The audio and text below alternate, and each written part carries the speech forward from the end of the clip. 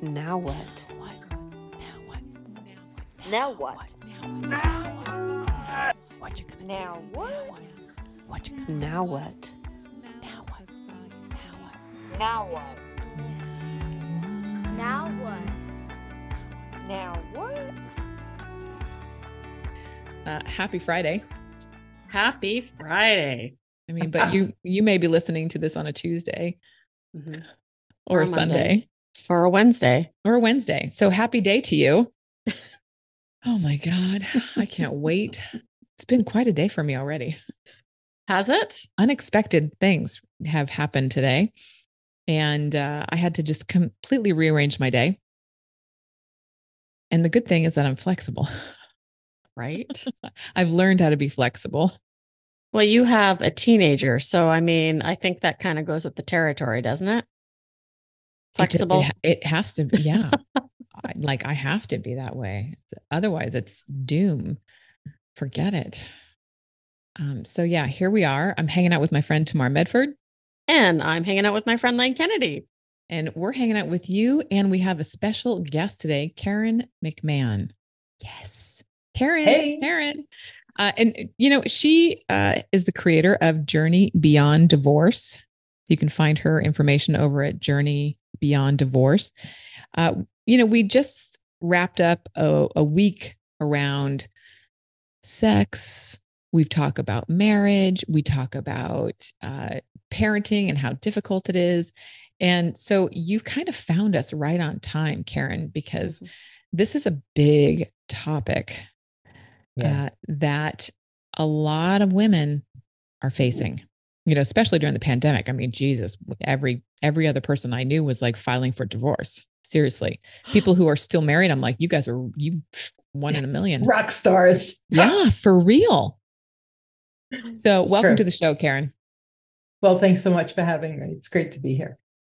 Yeah. So tell us a little bit, like, I know you didn't just find yourself like focusing on divorce. How did you get here?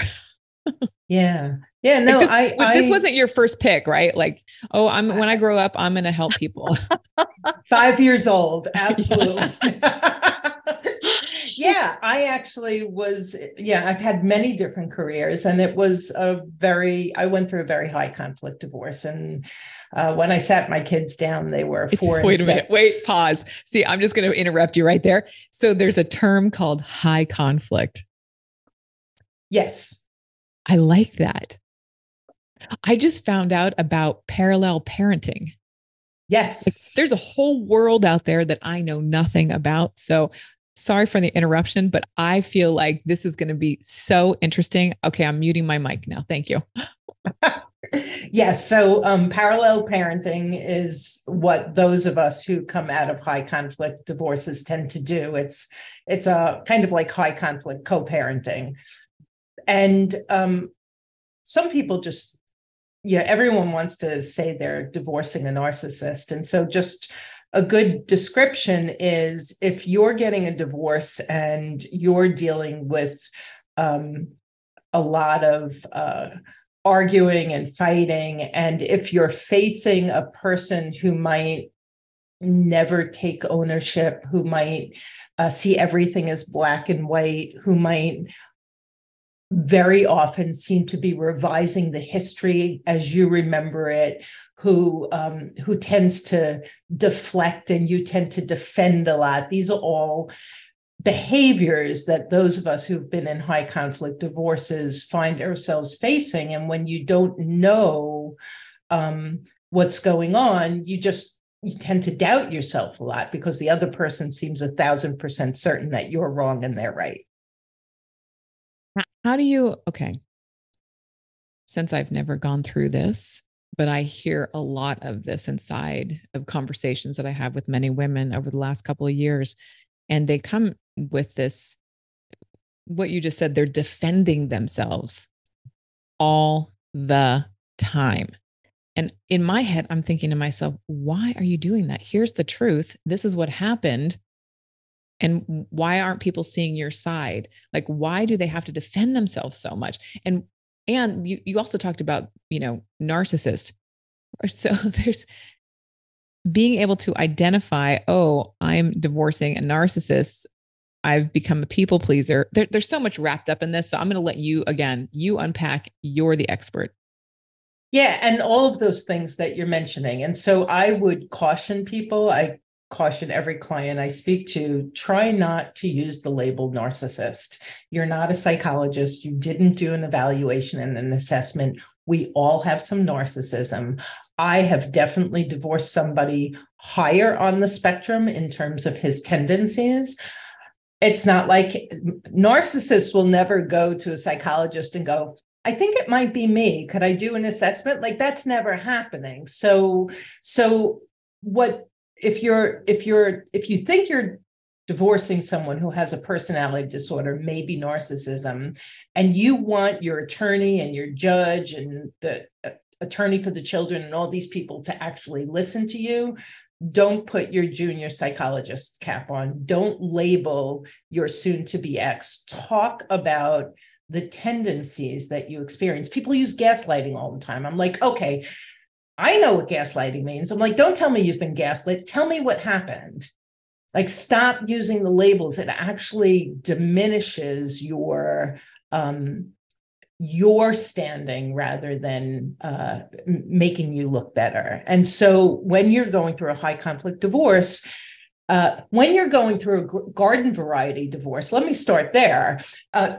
You've grown out of each other, or there are significant differences, and there's going to be conflict, but there's also going to be a certain amount of reasonableness. You just talked about being flexible. High conflict, one party has zero flexibility. In a garden variety, a good garden variety divorce, everyone walks away unhappy, but everyone's gotten something fair. It's like, there's no winner in this, but there's compromise and conversation, and God willing, the children are always front and center.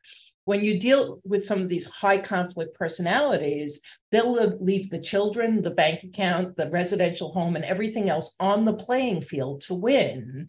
And so you're just dealing with something completely different. And then society is telling us all, if you're a good person, you're going to have an amicable divorce and an amicable co-parenting experience. And so for the often woman, I've coached men who are in narcissistic marriages, but largely for the women, it's like you're set up to fail again, right? Because now you can't do the amicable divorce, so it must be your fault. And your high conflict ex is going to say it absolutely is your fault. And then to your point,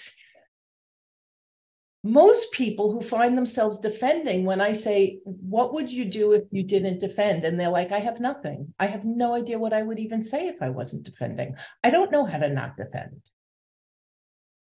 And so it's this whole culture of years and years of having a perspective that's not a healthy one and having a toxic relationship dripped into you, that many of us have lost ourselves. And it's like, who am I? What is my voice? For me, I remember an event would happen and I would literally find myself thinking about what he would think and how he would react before I even tuned into what I was thinking and what my emotional reaction was.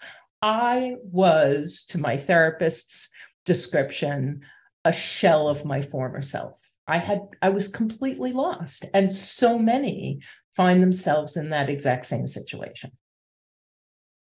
So I've been divorced. And I think I definitely wouldn't call it high conflict. I definitely had a high conflict separation recently, but I got married when I was still drinking. I was an alcoholic, and I actually... You still are. Oh, I still am. Yeah. Just a sober one. But right before I got sober, yeah, I think I'm very fortunate for this, but I realized after I quit drinking that I'm like, wait a minute, I don't love this man anymore. Right. And it was like over the time span of a couple of months, I was like, who is this that I'm next to? And so it was very amicable. We were friends actually for about a year after, and we didn't have children. So we had a dog, so he got the dog. It was, I just kind of walked away from that. But I was recently in a relationship that ended high conflict, and the gaslighting, like you mentioned, that was something that, through counseling was brought to light. And that's a terrible thing for people to go through. Like, the gaslighting is the worst. Right. You start questioning your own sanity. Yes. Yeah. Absolutely. Okay, can we talk about that a little bit, because I don't understand it. So give me some examples, please, of what that might look like for our listeners as well. So, Tamar, could you share? Would you feel comfortable sharing? Because you went to a therapist, so you're getting a mental health expert who's describing it. I think that would be really valuable for your listeners before I chime in. Yeah. Absolutely. So there were basically, my ex loved softball, It became all consuming in our world, right? It was an everyday thing. And I started to get very resentful because I thought, okay, we're not spending quality time together.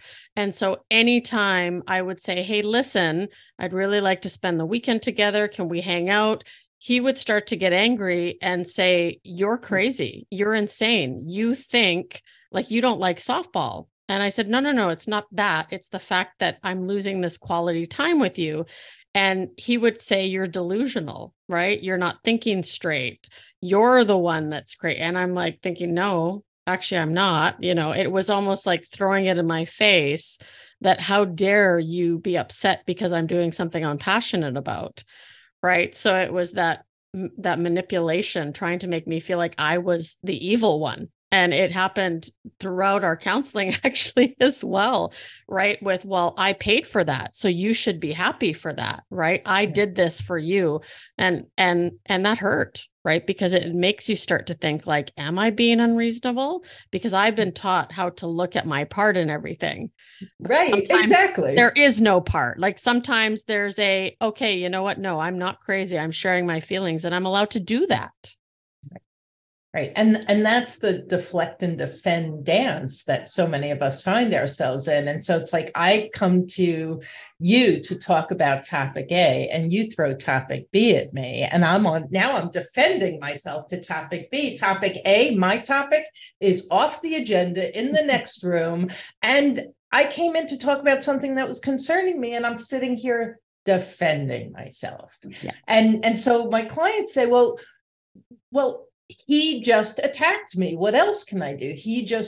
And if you stop for a moment and you look at what's happening, and for those of you listening who are healthy minded, you're going to be like, yeah, of course.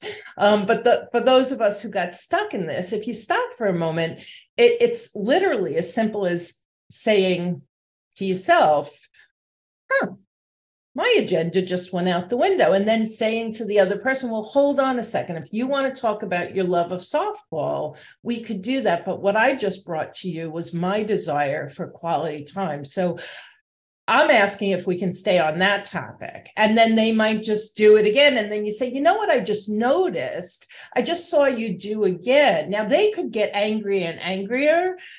We don't have control over that. But what I've just done is I've taught myself how to not to defend and not attack. Simply say what I'm noticing and come at it with curiosity and inquiry, which will typically irritate the heck out of the high conflict person, because now that locked in control that he or she had, you've just slipped away from it. So now there's less control on their part, and they're being called to task to talk about your agenda. And that's just not going to make them happy. Basically, it comes back to mindfulness again, Tamar. It always does. Yeah, that's what I'm hearing, Karen. It just comes back to mindful communication and being on the playing field with your partner. And for those in 5 to 45 year relationships with a high conflict person, finding your way. And we're actually about to launch a program in 2023 for people who want to leave their high conflict marriage, but they are frozen, paralyzed in fear because there's been decades of this chiseling away at who they are. And, the other thing that happens is people say, well, it's all my spouse's fault. No, predates your spouse, goes all the way back to that child, that family of origin stuff that we all have to look at. We've been predisposed, and the question becomes, well, what is it about your past that predisposed you to fall for an unhealthy or a toxic individual? And so we always do have a part. My part, for me, my part was learning about my codependence, learning about my people pleasing, learning about my perfectionism and my self-condemnation. And all of that was like tasty bait for the high conflict personality. I'm perfect. I'm the perfect partner for them to be able to play out their part. And then for me to be the victim and try to control what I can't control and play out my part. Until, to your point, Lane, I become conscious and intentional and mindful, and then I get to live a very different life. And Karen, I can relate to all the things you just listed because most of them are on my list as well. But one of the other areas was financial security, right? I had watched my parents in the first early years of my life. They did very well. When my dad decided to follow his dreams, financially things started to get tighter, right? And we could feel that because we started doing different things or not doing certain things. And so I think growing up, I took in that scarcity, right? That, oh, we got to be careful. We can't do this or we can't do that. And I believe, for myself, I had stayed in this past relationship a lot because of that financial insecurity, even though at the time I was still working corporate, I was making good money. It still lingered there, right? So it was still, that was my past coming back and keeping me in something that was very unhealthy. Yeah. And we were just putting word out to those who are stuck in these relationships because of golden handcuffs. And so you take everything I just said, and then you put it in a paradigm of wealth, significant wealth or uber wealth. And those people are all the more frozen and stuck. And the outside world, and I used to attend Al-Anon, so we would talk about, what actually happens behind those beautiful doors. And it's like a living hell. So the rest of the world is like, oh my God, look at the car you drive, the neighborhood you live in, that gorgeous home of yours, your beautiful designer clothing. You close that door, and what's happening behind that door is just utter and total misery. So how does she get out of it? Right? What is the first step for her? She realizes, let's just, paint this picture a little bit. She realizes 5 years into the marriage, this is not for her. And she has everything. She has everything. Right? So what are her first steps that she's going to take to start moving in the direction of a new life for herself? Yeah, it's such a great question. And that's exactly what we address one-on-one. When someone starts speaking to us, we all have a story, right? So there's the story between our ears. And now, if she's been in that relationship, the story has her being incapable, unworthy,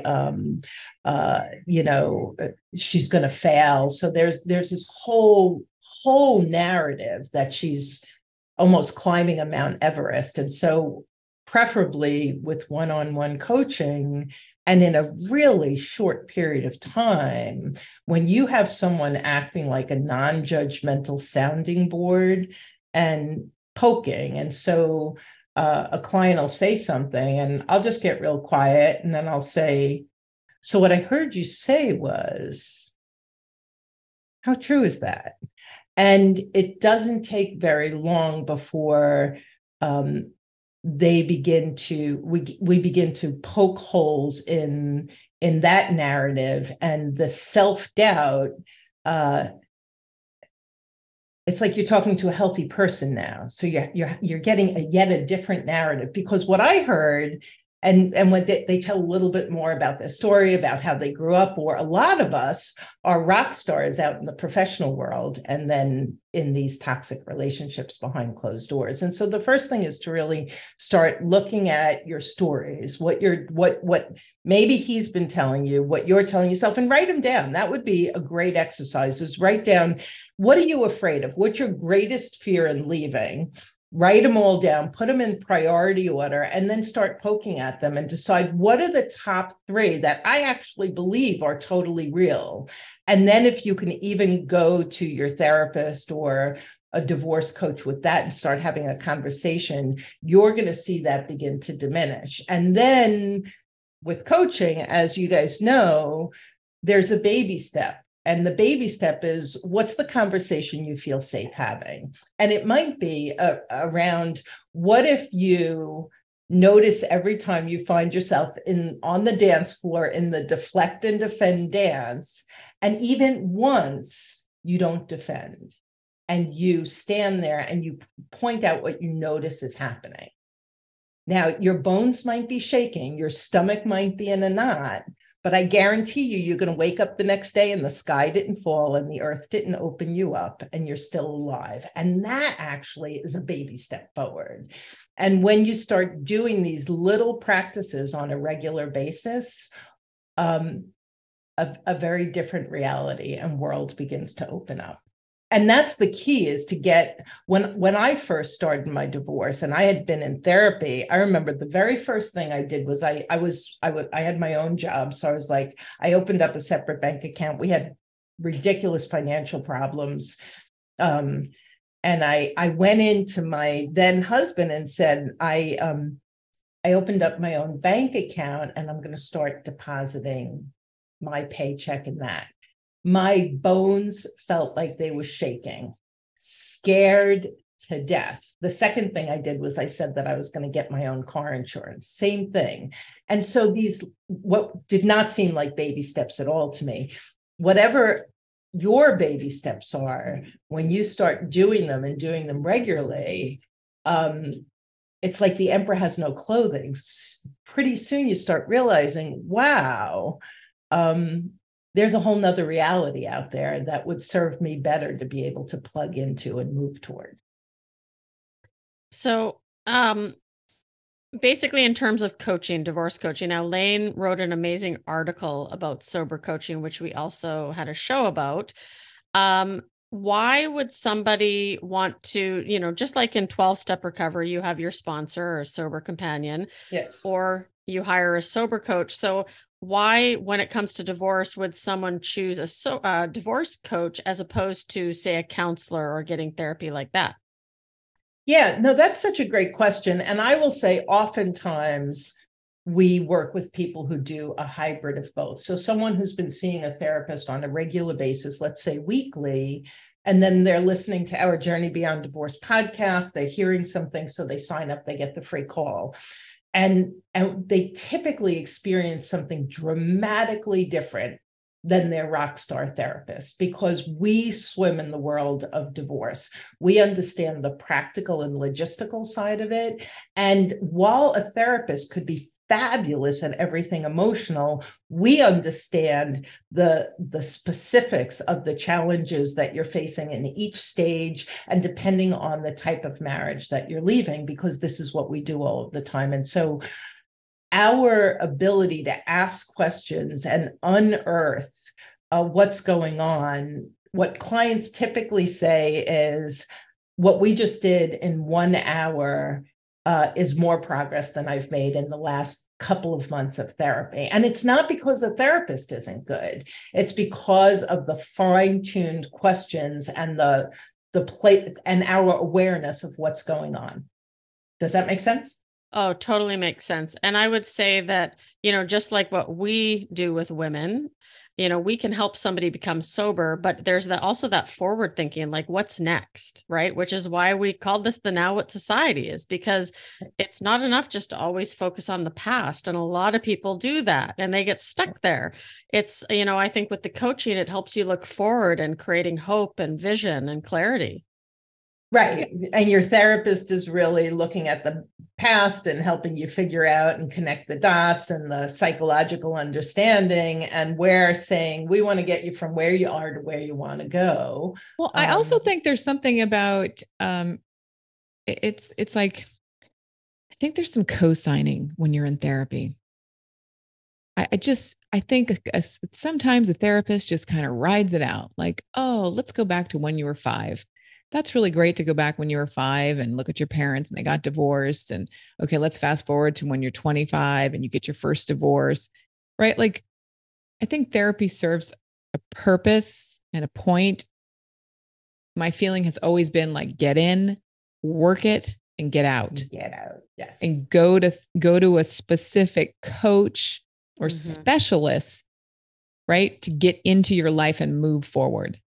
I think there's something very practical about getting specific coaching or a specialist, an expert that deals with exactly this, sober coaching or divorce, or we get a personal trainer because we want to work on our abs, right? People like have these ideas of like, oh, I don't need it. I can just do sit-ups. Well, you're not going to get a 6-pack. I guarantee you, if you're just doing sit-ups, you get a personal trainer and work out for 6 weeks, you're getting a 6-pack. Right. So I think when it comes to like going specialized, I'm all for it completely, Karen. Like I said, I don't really know anything about divorce. I just know a lot of women are going through it. A lot of women are feeling stuck. Yep. A lot of them are in that situation at the golden handcuffs. A lot of them are in that place of what am I going to do? You know, so this idea of having somebody like yourself ask the right question, right? Like it's like bullseye. And really, and I think the other pieces really challenge them. So at the end of my coaching sessions or each segment of the session, it's like, now what are you going to do about it? So we just talked about that. We just unearthed it. Before we move on, what's the step that you're now going to take, or we're going to talk about you taking that before you got on the phone wasn't even on your radar? And I think that's what makes it so beautiful, that catapulting forward. And whether you're in a 12-step program or you're in therapy, there isn't that accountability, that action plan, that proactive, beautiful movement forward. That is it. It's about accountability. It's about living your best life. I was just talking to somebody the other day about, oh yeah, I really want to do that, blah, blah, blah, blah, blah. And I said, okay, well, this is your next step. Oh no. What, like, really? Like, you want to just stay in this muck? Oh, well, you're asking me to be accountable? No, I don't think I can. I'm like, what are you talking about? It's kind of crazy. And that's the game changer, changer. And how often, I mean, I'm sure you get it too. I'll get someone will be on the phone and they'll be like, I knew I was talking to you. I went back to my notes. I did my plan because I knew that in a couple of days I'm going to be on the phone. And even if doing the plan was better for their life, it might just be talking to me and saying they wasn't an option for them. And that accountability is just key. Yeah. There's something about paying money to somebody. Yes. And saying, I'm going to do this I have 30 days to do it. Yeah. Right. Yeah. You know, Karen's waiting for me. I know I have to turn it in. That like, yeah. So good. So you talk a lot about, okay, there's the oh my God, I'm recognizing I'm going to go through a divorce, but then there's also this journey beyond. Yes. So what does that mean? Like, okay, I'm done now. Now what? Yeah. And so I like to look at it in 3 segments. You have your, should I stay or should I go, or should I mend or should I end? The hugest, most difficult decision. And then you step into it. And then you have, depending on the state you're in, mine, high conflict, 3.5 years. I'm working with a woman who's on 5 years. Wait a minute. 3.5 years you were doing that? 3.5 years. And we had no money. The only thing we could have fought over was debt. So it was 3.5 years of a very OCD individual who needed 50-50 custody down to the sleeping minute. And he wasn't ready. And one of the things, and I'll say this to your entire audience, one of the most valuable things an attorney told me is your divorce will only move as fast as the slowest moving person. So my ex-husband stood before the judge and said, she says, whatever it was, whatever the statement is, when I haven't had sex, he hasn't had sex with me in a year. And he stood up before the judge and he goes, the only reason I haven't had sex with her is she won't let me. She has to come home and stay married to me. It doesn't meet the criteria. Exactly. What? I don't understand. And, what? And that's when New York State, you needed to show cause. And rather than say something that would harm him publicly, I chose this thing, which I thought was safe. And the point being, he was so unready for divorce that he could stand up before the judge and explain to the judge why the judge had to tell me to go home and be married. Wow. So 3.5 years was really about my soon-to-be ex coming to terms with the fact that no matter how he tried to bully me or the courts, I actually had a right to get divorced. And so with 2 little children, it was a very long and arduous journey. And on the other hand, while I would describe it as a living hell, I would also describe it as my greatest gift. It was my catalyst for becoming conscious and intentional and beginning to live a life that I never knew existed. I love that. And I feel the same way about my drinking career, right? I once looked at it as a negative thing. And for years, actually, I didn't really want to talk about it. I didn't share it with everybody. And when somebody actually said, listen, your experience matters. What you've been through could help somebody else. We need to talk about this. That's when my life just started to change, like, profoundly. And I would never look back anymore. And I share that with, the women that we work with, that it's like, your experience is actually a gift, right? It just takes coming out of that, of course, to see it and start working with other people. One of the, I do series on my podcast, and one of the series is called Voices of Celebration. And we're not celebrating divorce. We're never celebrating divorce. Divorce is just heartbreaking. We're celebrating the transformation that these individuals make through the arduous journey.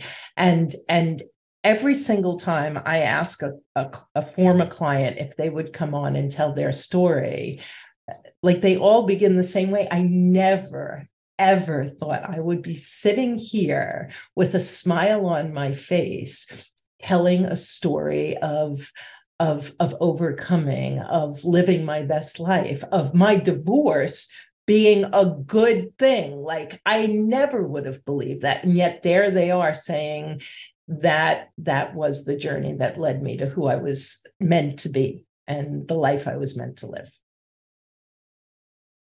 And, for those of us who get to come alongside those individuals, you guys with sobriety, me with divorce, it's like, pinch me. I am so honored. I feel so gifted to be able to take a hellacious, painful time in my life and help so many as a result.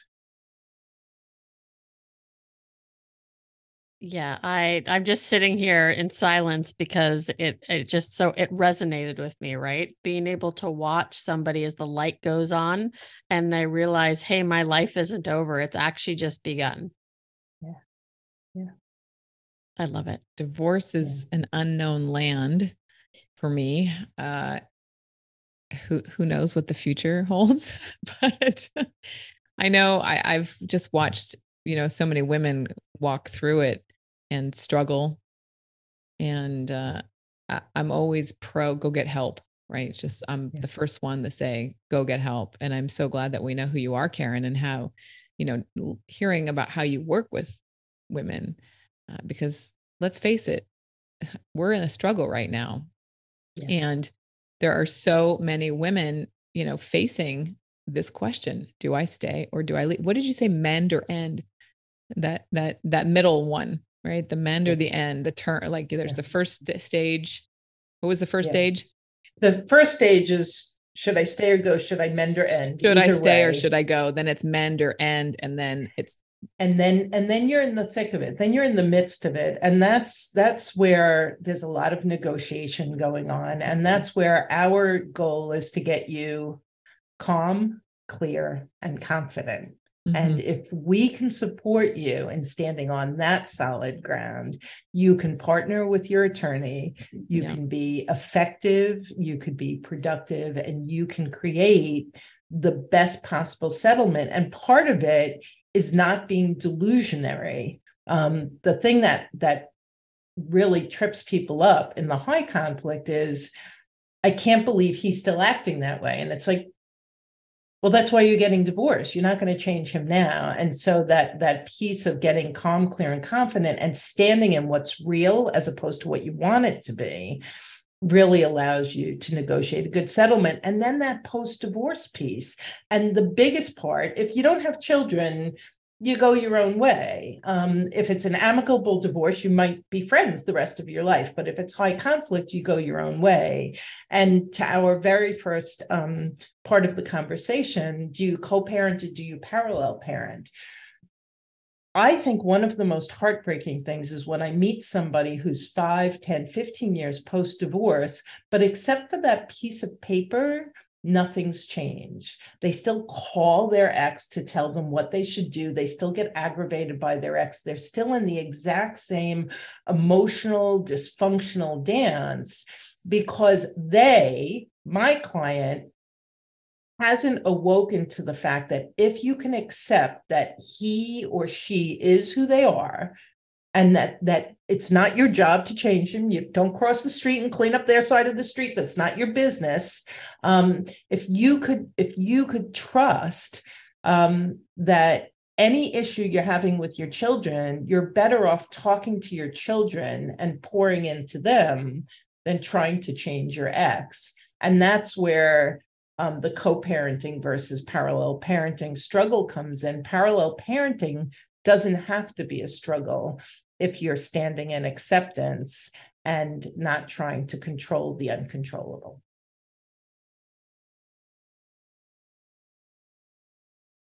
I'm ready tomorrow. Are you? I'm like, are you? Co-parenting, parallel parenting. I was recently talking to somebody who high conflict family. The whole family is in conflict. And even the parallel parenting is a struggle. And I think I'm going to pass your number on to her for that extra support. It's just, we women need all the support that we can get. That's all I'm saying here. Tomorrow, I think we need more support in all areas of our lives. And why not get it? Why not? I agree. I'm for it. I'm all for it. Listeners are going to find you, Karen, at journeybeyonddivorce.com. Yep. Thank you. Yeah, right there. And there's a podcast that you can tune into and hear the hope. That's what I heard today. You shared a lot of hope. There's something on the other side of this, and it's like there's a mystery. There's a mystery package and it's waiting to be opened. Go ahead and open it. It's funny. We end our 12, we have a 12-step divorce recovery program, not aligned, but I come from 12 steps. So what we did was we figured out what were the key issues that most clients face. And we came up with our 12-step divorce recovery, and live life as an adventure is step 12. So you're saying like, open the gift in the package. And it's like, when we can get to the point where it's like, life is a roller coaster, I'm buckling up. I know there are going to be ups and downs, and I'm willing to see what comes my way and use all of my tools to navigate it and throw my hands up and go woohoo whenever I can. Yeah. That's the place we want to get you to, because there's going to be monkey wrenches, there's going to be ups and downs. And if you do this work and you're clear-headed and you're standing in your confidence, and you're being intentional, life can have a beautiful hue to it. Karen, I was just thinking, what's the divorce rate now? In just do US, if you know that. Do you know that stat? It's about 50 for first marriages, 60 for second marriages, 70% for third marriages. Holy Jesus. So our goal is, we may not be able to change the first marriage divorce rate, but if we could work with enough people who stop thinking you're divorcing the problem, and then they go out and meet the same man or woman in a different body and rinse and repeat. If we could do good work, we could lower that second and third divorce rate so that you get it right the second time. Yeah. It's all about like doing your inside work. I was thinking, if we did not have alcohol in our world, just eliminate all the alcohol. Think about how many less marriages or less babies we might have, right? Like first dates always happen with a bottle, right? People fall in love over a bottle of wine and cocktails. Yeah. Tamar's raising her hand. That's how my first marriage happened. Yeah. I just wonder how the world would look if we eliminated alcohol from our world. How would we find each other, right? How would we have sex for the first time? How would we be cordial and flirt? How would we go to the movie? All that stuff. I had to be drinking for all of that. Right. Food for thought, my friends. I think that, to your point, very similar, right? Whether you're coming out of your alcoholic behaviors, or you're coming out of one of these divorces, there's this sense of, who is my authentic self? Why am I so afraid to be it? And what would happen if I just step into every day being my unique, authentic self? And then you don't need the alcohol, and you don't need other crutches, and then you actually get to experience the deliciousness that life has for you. It's so juicy, delicious. It is. Karen, thanks for hanging out with us. This was great. Thanks for having me. Tamar, it's always fantastic. Yeah, it is. Fun times. Thanks, everybody, for listening today. We hope that you enjoyed this episode. Make sure to check out Karen's work and check out the show notes. We have a lot of them over there at thenowwhat.society.com/podcast. If you have not joined the Now What Society, it is time. Anything else, Tamar? Let's wrap it up with a bow. Till next time. That was heavy. Divorce is heavy. Divorce is heavy. Yeah, there's the thinking about getting divorced. I think that was the first, when you actually for the first time go, I wonder if I need to get a divorce. Like that thought is like, ugh. Yeah. And kids involved, high conflict. Yeah. I can't even wrap my head around that. I'm just not there. It's just not my world. I mean, like I said, it could be, but not today. Oh, my dear Lord. I love Karen. Right? Oh my God, love her. I love that, she's really doing in the divorce space what we're doing in the sober space, right? And helping women find their now what. I mean, that's what it's all about. It's moving forward and, bringing that light. Yeah, we need more light. We need more light. Oh my God. So I'm super stoked on this episode. If you have a question around divorce, or you have something that you're struggling with, please reach out to us over at thenowwhatsociety.com/contact. Yeah. Right? Yep. You can send us a message. And if you have a question, we have that big Ask Us button. Feel free to share something you want us to discuss, right? Because we're very fortunate to be connected with a lot of experts in different fields. And so we can either, if we don't know the answer and we haven't been through it, which chances are one of us has, we can always find an expert we can bring on the show for you. That'd be great. Tamar, thanks for hanging out. It was a pleasure, Lane. So much fun. We'll see you next time. Bye.